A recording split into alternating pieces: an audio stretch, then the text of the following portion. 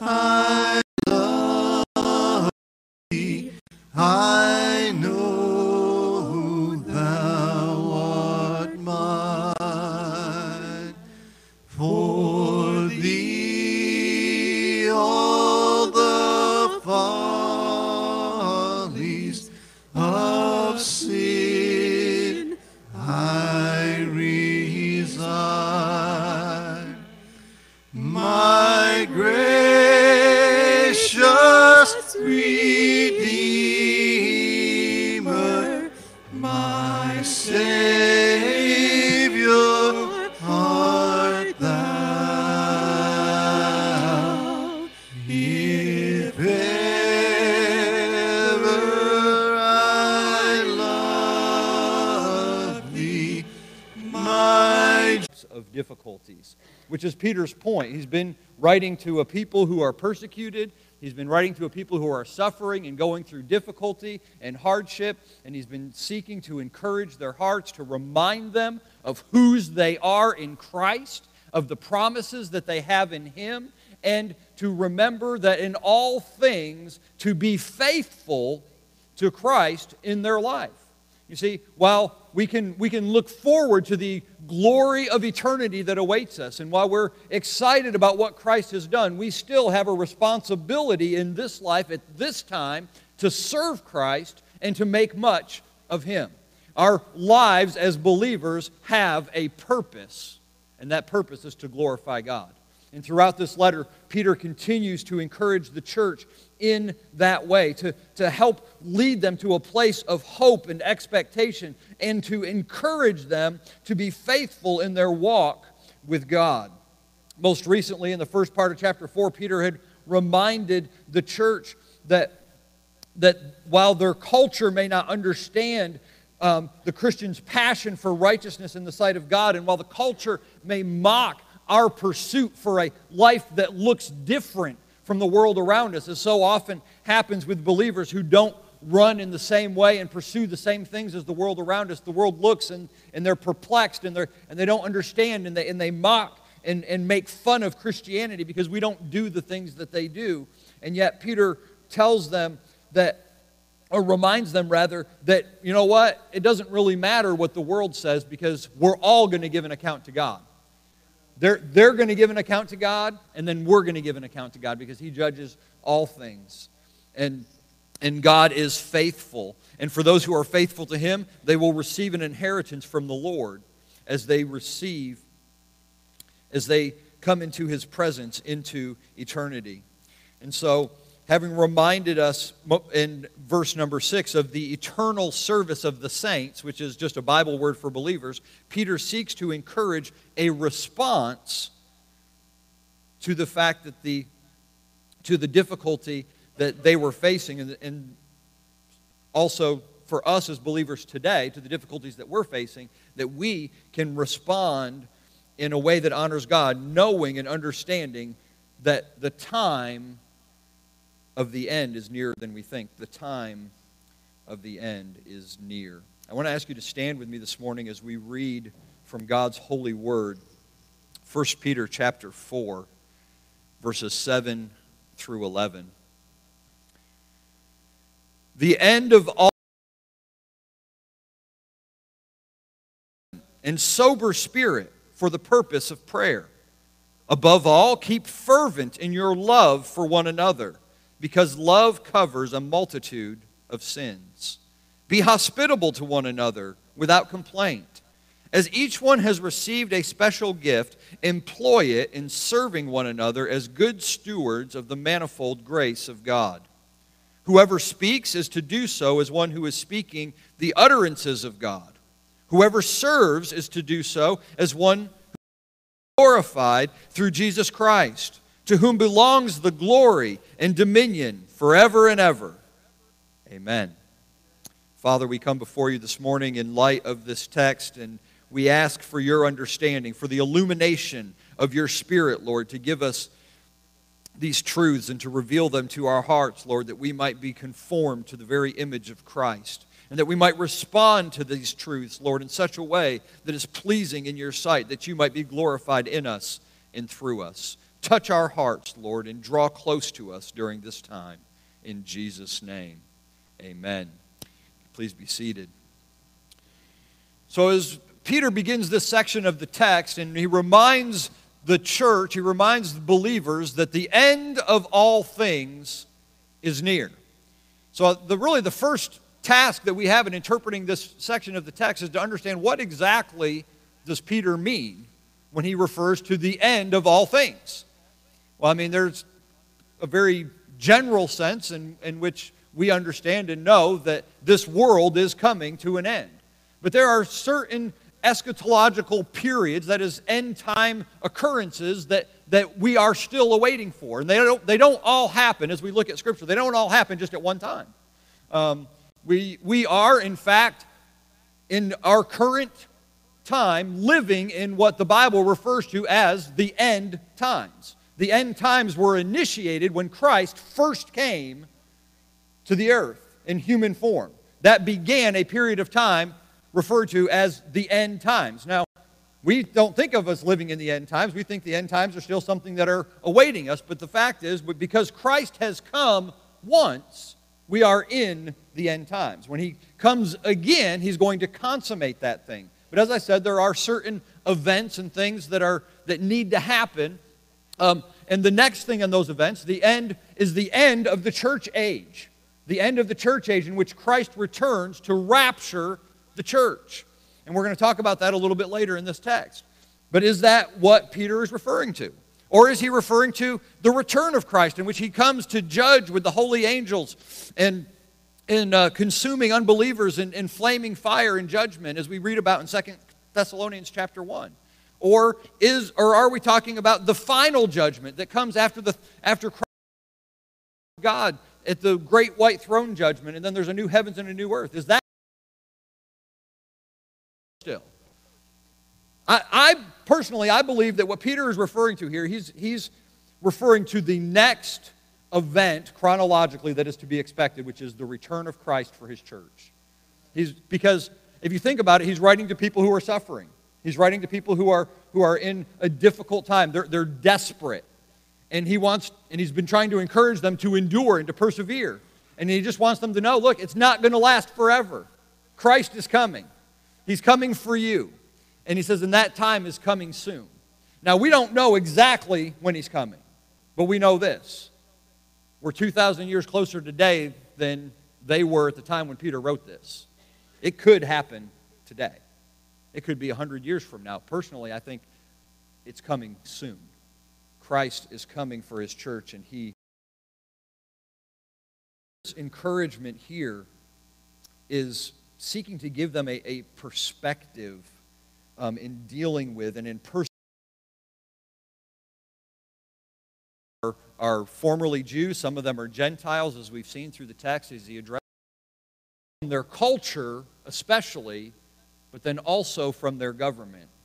And the Roman government is starting to crack down on Christians, as Christians are not bowing to Caesar. They're not declaring Caesar as Lord, but rather declaring Jesus as Lord. And they're seen as a threat. And so persecution is increasing. And Peter's just trying to remind them of the promises of faith and trying to encourage them by telling them that the end of all things. And you don't have to suffer anymore, and you're not going to have to be in fear anymore. You're not going to have to hurt anymore. And so he wants to provide some perspective to the church in its distress. It's a perspective that we all need to be reminded of, because we all suffer times of great needs, times of discouragement, times of distress, times of desperation. Our community suffered from a great shock this last week in a moment of desperation as a mother killed 4 of her adopted children and then turned the gun on herself. And there's investigations still ongoing, and there's still a lot that's not known about what happened. But what we do know is it was an act of desperation. She didn't have hope in that moment. And while, we shudder to think that that any of us would get to that point where we have no hope, we also understand that it is a reality as they once were. Now, there's always been desperation in the world. There's always been people that do shocking things because they get to that point where they don't know where else to turn, and they just seek to end things. But it's becoming an epidemic in our time and in our culture. I read an article in the 35,000 suicides occur in the United States in 2016, more than twice the number of homicides, making it the 10th leading cause of death. But among people ages 15 to 34, suicide is the second leading cause of death. That is a horrifying statistic as we think about the impact of hopelessness on our world. People are hurting. They're desperate, and they don't know where to turn. People need the hope of the gospel. They need the hope of Christ. It's not that Christians are immune from desperation.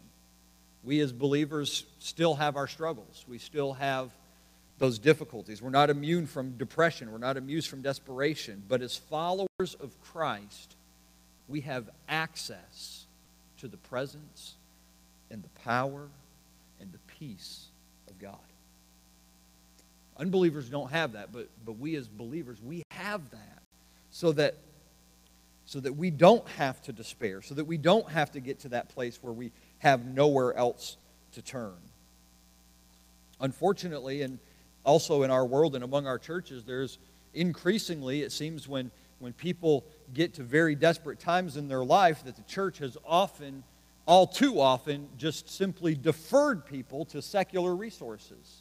They defer people. They don't want to deal with people's depression. They don't want to deal with people's discouragement. They don't want to deal with people's desperation. Somehow we've gotten to the point in our country where we think that the church doesn't have the answers that people need in their most desperate times. But so often these things that plague people, the distress, the discouragement, the depression, these can be deeply spiritual matters.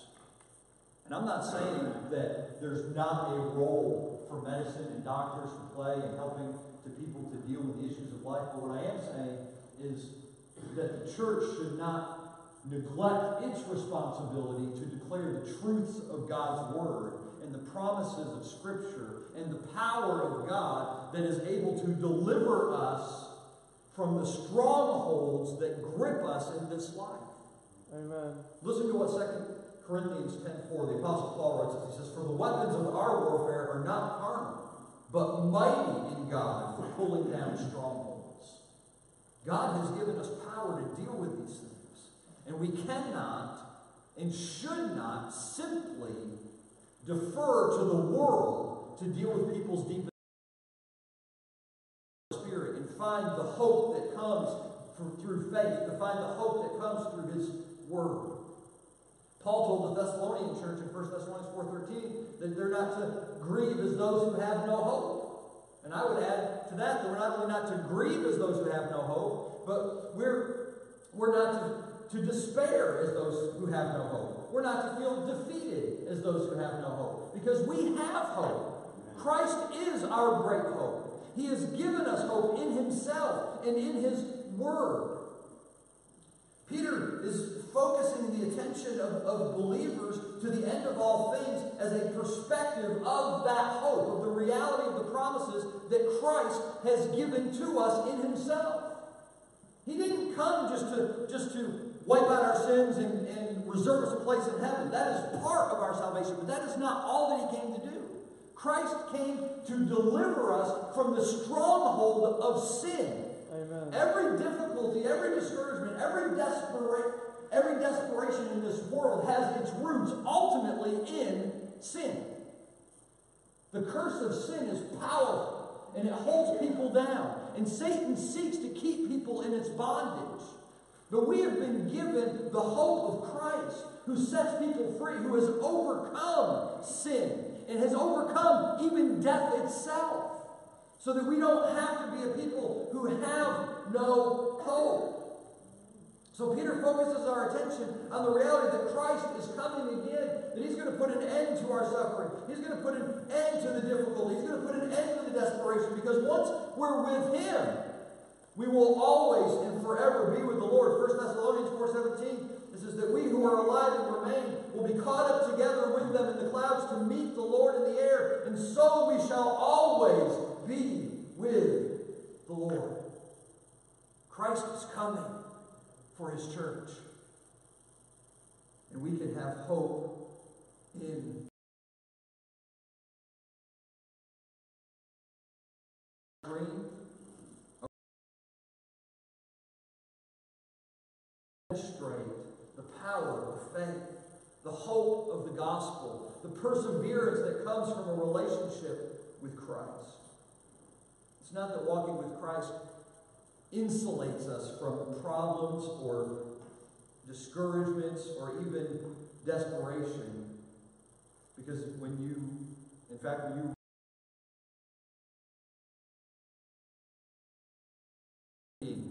and listen to the raw cries of hurting, but they knew that God had the power of deliverance.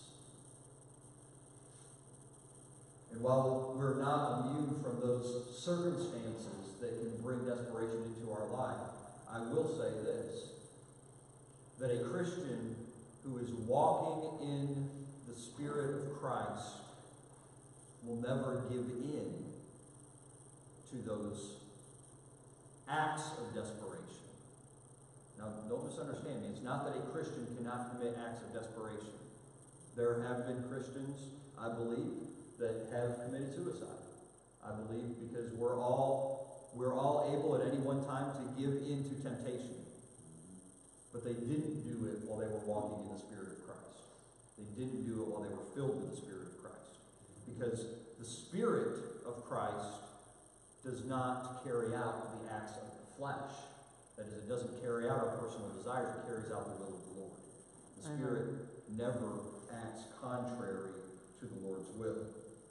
So as we walk in the Spirit, as we submit ourselves to the leading of the Spirit, as we walk in the power of the Spirit, we can have the constant reminder of Christ's presence and the hope that He gives us through His Word.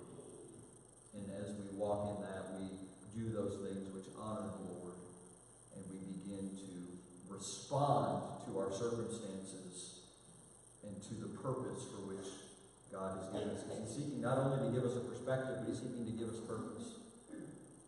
And that's what we see here in verse number 7 as Peter continues. And just so y'all know, we're not going to get out of verse 7 this morning, so just you can relax for a minute. So it's like, and he hasn't gone anywhere yet.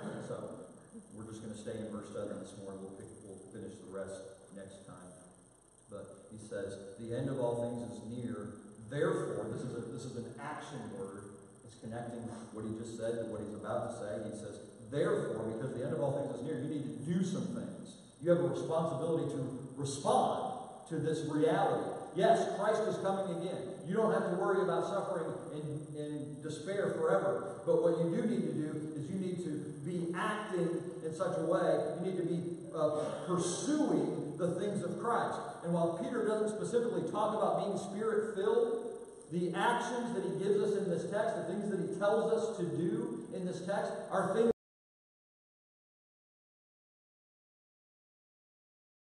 in response to God's Word. And we can't obey God's Word, and we can't do the things that God wants us to do apart from being filled with the Spirit and walking in the Spirit. And so he tells us that there are some things that we need to understand. There's some responses that we need to make. We need to be sound in our faith. We need to be serious in our relationships. We need to be steadfast in our service to the church. And that's essentially the outline of this text. He tells us, first of all, that we need to be sound in our faith. He says, therefore, be of sound judgment and sober spirit for the purpose of prayer. Now, I say sound in faith because he links these attitudes with the action of prayer. So it's not simply that we need to be of sound judgment and of sober spirit, just in a means in which these two phrases actually come from two Greek words that are synonymous. They essentially mean the same thing. They mean to be sober-minded. That is the opposite of being under the control of intoxicating substances. It means to be clear thinking. It means to be discerning.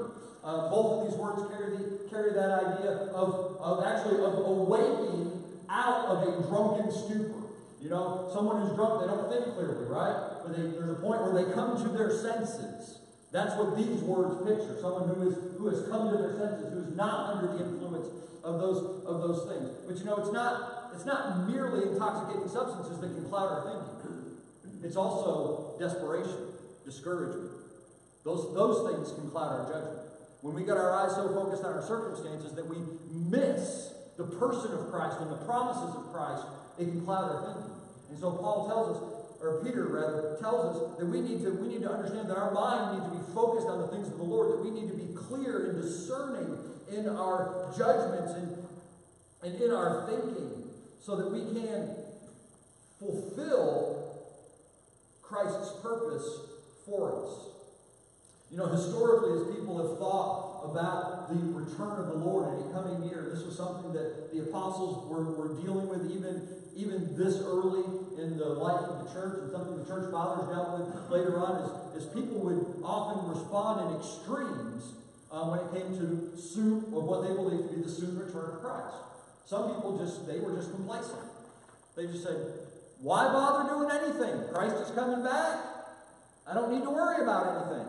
So they would just neglect their responsibilities, and they just kind of laid back, and they were lazy, and they didn't feel like they needed to invest in their families, and they didn't need to invest in their life, and they didn't need to make preparations for the future, because after all, if Christ is coming back, why does it all matter? But the Lord never gives us permission to neglect our responsibilities. Amen. He always tells us to be mindful of the things that are going on around us and the people that are going on around us, and He has a purpose for us in this life until Christ returns, so that we ought to be busy doing something for the sake of the Lord. We ought never to become complacent. But then the other extreme is those who were just kind of what I'll just call they were end times extremists. Okay, these are people who are so focused on the return of Christ and those events that they would spend all of their time just poring over the scriptures that referred to the end times, so that they would begin to formulate ideas and predictions about how these things were going to come about, and then they start naming times and specific dates, and this is how it has to unfold, and these are the things when they're going to happen. And you know how many people, how many literally hundreds and probably even thousands of people have made predictions of when Christ is going to come back? They're just numerous. You know how many of them have been right? 0, right? Because it's meant to be a mystery. We're not supposed to know. It doesn't matter how much you study the Scripture. If you study the Scripture and you come back to me with a timetable that says this is when it's going to happen, I'm going to say you're only fooling yourself. Because the Lord told His disciples in Acts chapter 1, right before His ascension, He said, it is not for you to know times or epochs which the Father has fixed by His own authority. The disciples were asking Him, He says, when is the kingdom coming? And He says, listen, don't worry about that. But you know what He told them immediately following that? He says, listen, don't worry about those things that the Father's fixed in time. He says, but you just wait on me and the Spirit's coming, and you get busy doing the work I gave you to do. Amen. He says, don't worry about all that stuff. Know it's coming. Look, we can have a hope for the future, and we can have an understanding that there's things that are going to happen in the future that are absolutely horrible that we hope to escape. But through faith in Christ, He's going to deliver us from those realities, because He's going to rapture up His church. But the reality is we're not to be so focused on those events that we miss out on what Christ has for us to do right now. And right now, He has responsibilities for us. Not only to look out for our families and to look out for those around us and to prepare for the future, but to represent Him in the world in which we live. God saves us for the purpose of being conformed to the image of Christ, so that through our lives Christ might be represented, and that others might come to know Him through our example.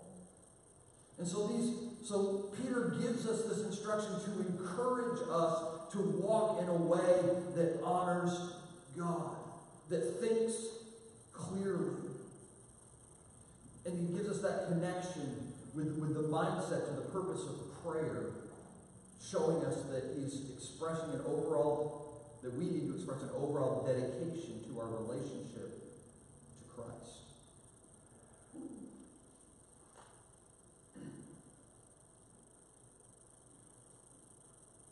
A lot of times when we think about being sober-minded or of sound judgment, sober in spirit, these things, we think about them, and we think of them as being a reflection of our faith. And they really ought to be. They really ought to influence what we do. But sometimes I think what happens in our life is we begin to think about not just us, but we think about other people.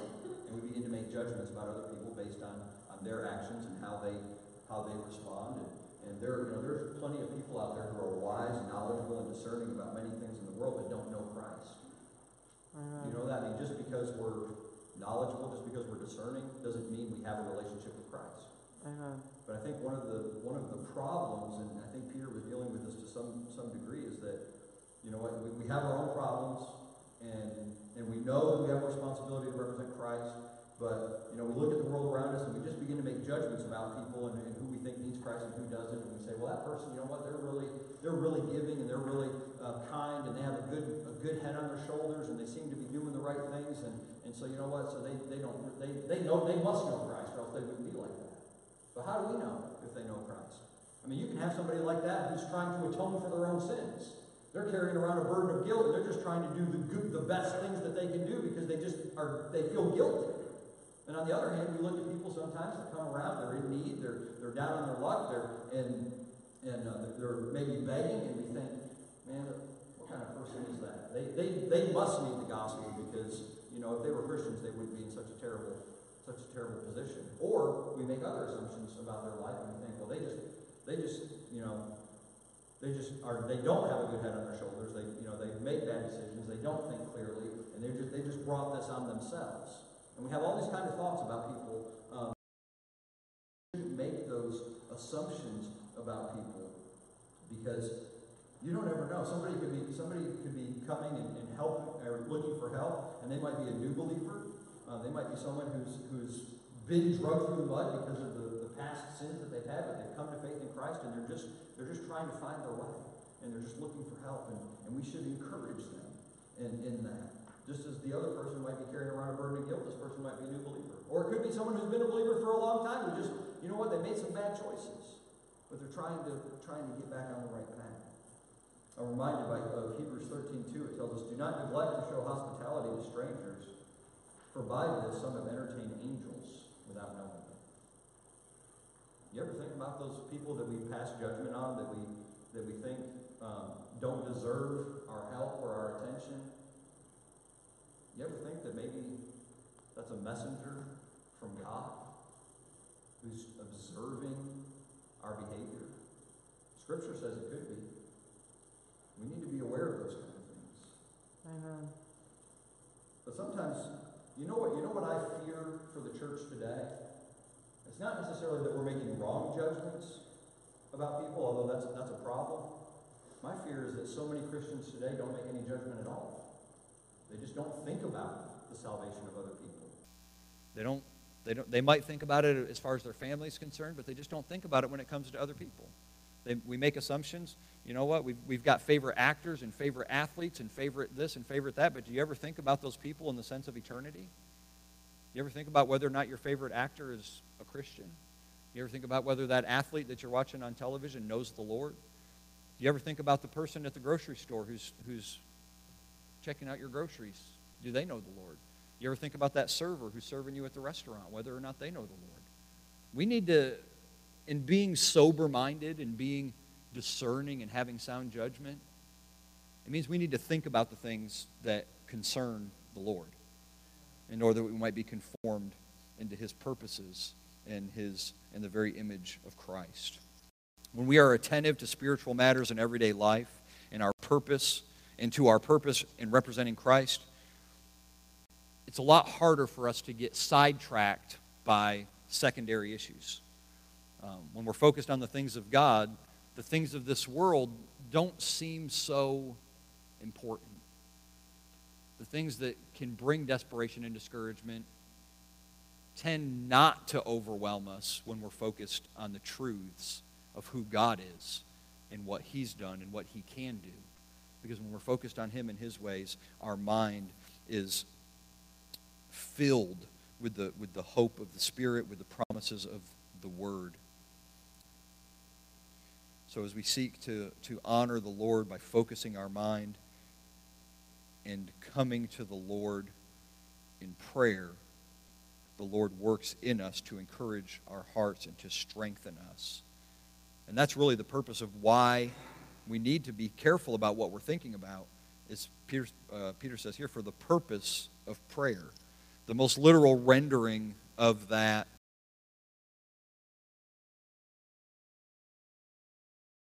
for the purpose of prayer, but it's just two words in the Greek, which really means into prayers or in prayers. You say, be sober-minded and of sound judgment in prayers. That is, our prayer life needs to be directed by our thought life. And our thought life needs to be focused on the things of the Lord. Our mindset directly reflects on our relationship to God as manifested in our prayer life.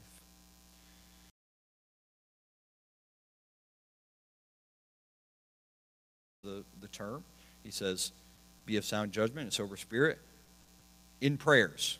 And just say it that way. In your prayers. Well, what kind of prayers? I mean, the Bible has a lot to say about praying. And I could do a whole sermon right here on prayers. I'm not going to do that to you this morning. But we could say at least Peter has in mind those prayers for wisdom and prayers for deliverance and prayers for instruction as he's dealing with the people that are suffering and hurting. But we also have to remember that prayers should always deal with praise unto God and recognition of who He is and what He's done. You know, prayers are a part of the Christian life. It's an area of our life as believers that we never perfect. It's an area of life in which we're always growing. We ought to always be growing in our prayers and drawing closer to God and understanding Him better and understanding how to speak to Him better and understanding how to relate to Him better. Because this is what is prayer? Prayer is talking to God, right? It's a relational aspect of who we are in Christ. We are God's children, and He has called us for the purpose of a relationship, and He speaks to us through His Word and His Spirit, and we speak to Him through prayer. And so you can't have a relationship with somebody you don't ever talk to. And we're not just to talk to them when we're in trouble. We're supposed to talk to them all the time. The Bible says pray without ceasing. And there's all kinds of instruction for prayer in the Bible. There's all kinds of examples of prayer in the Bible. But the reality is when we're saved by faith, we're brought into a new relationship with God as His children, and He desires to communicate with us. I just want to share with you a little bit about this is what John MacArthur wrote in his book, Alone with God, when it comes to prayer and communicating with God. He says, Old Testament Jews desired to pray because they believed God wanted them to approach Him. They didn't fear God the way pagans did their gods. In fact, the rabbis said that the Holy One yearns for the prayers of the righteous.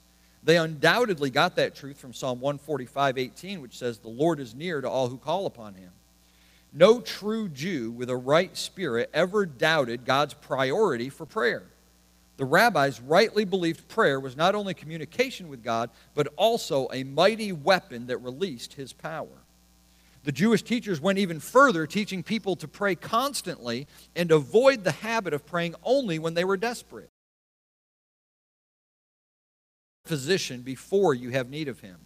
The Holy One says, just as it is my office to cause the rain and the dew to fall and make the plants to grow to sustain man, so art thou bounden to pray before me and to praise me in accordance with my works. Thou shalt not say, I am in prosperity, wherefore shall I pray?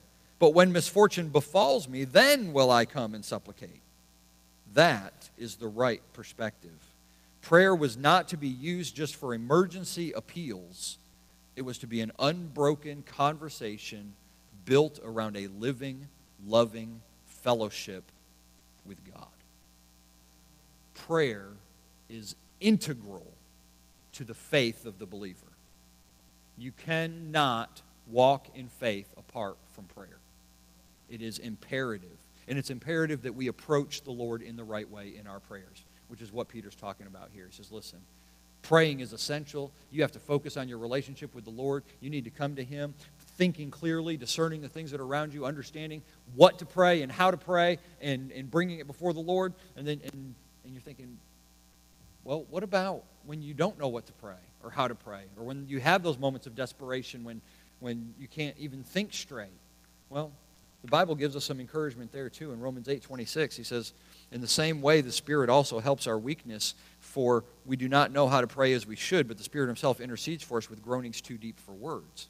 So we know that even in those moments of desperation when we don't know what to say, the Spirit is going to help us. He's going to intercede with us and intercede for us. But this isn't this isn't the only time we're to pray, right? We're not only to pray when we're desperate. When we are desperate and can't formulate the words, the Spirit's going to help us.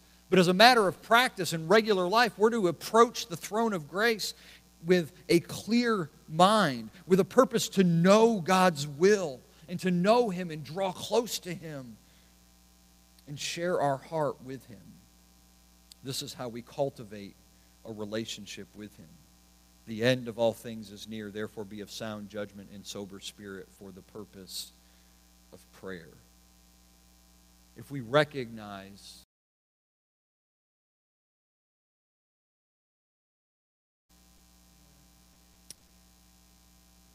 and we're not to be carried away with unhelpful fears and actions that make us unfruitful for the kingdom, and we're able to focus on the things of the Lord so that we can honor Him in keeping constant communion with Him through prayer, then we are able to endure and persevere and overcome for His sake and for His glory. You see, in Christ, we have been given the greatest hope available to humanity. We have been given the experience of genuine forgiveness. We have been given unconditional love. We have been accepted into the family of God, and all because of what Christ accomplished on Calvary's cross. None of us are ever all that we ought to be for Christ. We're all growing. We're all a work in progress. We're all maturing in our faith. And God, through His great mercy, is working through the power of His Spirit to conform us to the very image of His Son. So the question to us this morning is, are you being conformed? Are you being changed by the power of the Spirit? Are you growing in faith? Or are you just going through the motions? Anybody who senses the burden of sin and guilt and condemnation that it brings can relieve themselves of that burden by bringing it to Christ. He is ready to forgive. He is ready to accept. He is ready to renew you. Simply come. Repent of your sins and trust that His sacrifice is sufficient. It's that simple. But if you're just today, you know Him, but you're just struggling, and you're despairing and you're discouraged, and you hear this word that Christ is coming soon and that you're to be clear-headed and to come to Him in prayer, understand that's the first step to gaining that peace that He gives us. I would encourage you to look back to Philippians chapter 4, verses 6 and 7, which teaches us not to be anxious for anything, but in all things through prayer and supplication, with thanksgiving, make your requests known to God, who guards your heart and your minds in Christ Jesus and grants to us that peace which surpasses all understanding. We cannot do it on our own, but through Christ and through the Spirit of Christ, we can experience victory over desperation. We can experience hope in the midst of difficulty, and we can grow in our faith day by day, moment by moment, as the Lord works in us and through us for his own glory. Let's pray together. Father, I thank you so much for the word which you've given us this morning, for the encouragement that it brings to understand, Lord, we don't have it all together, and we need your help desperately.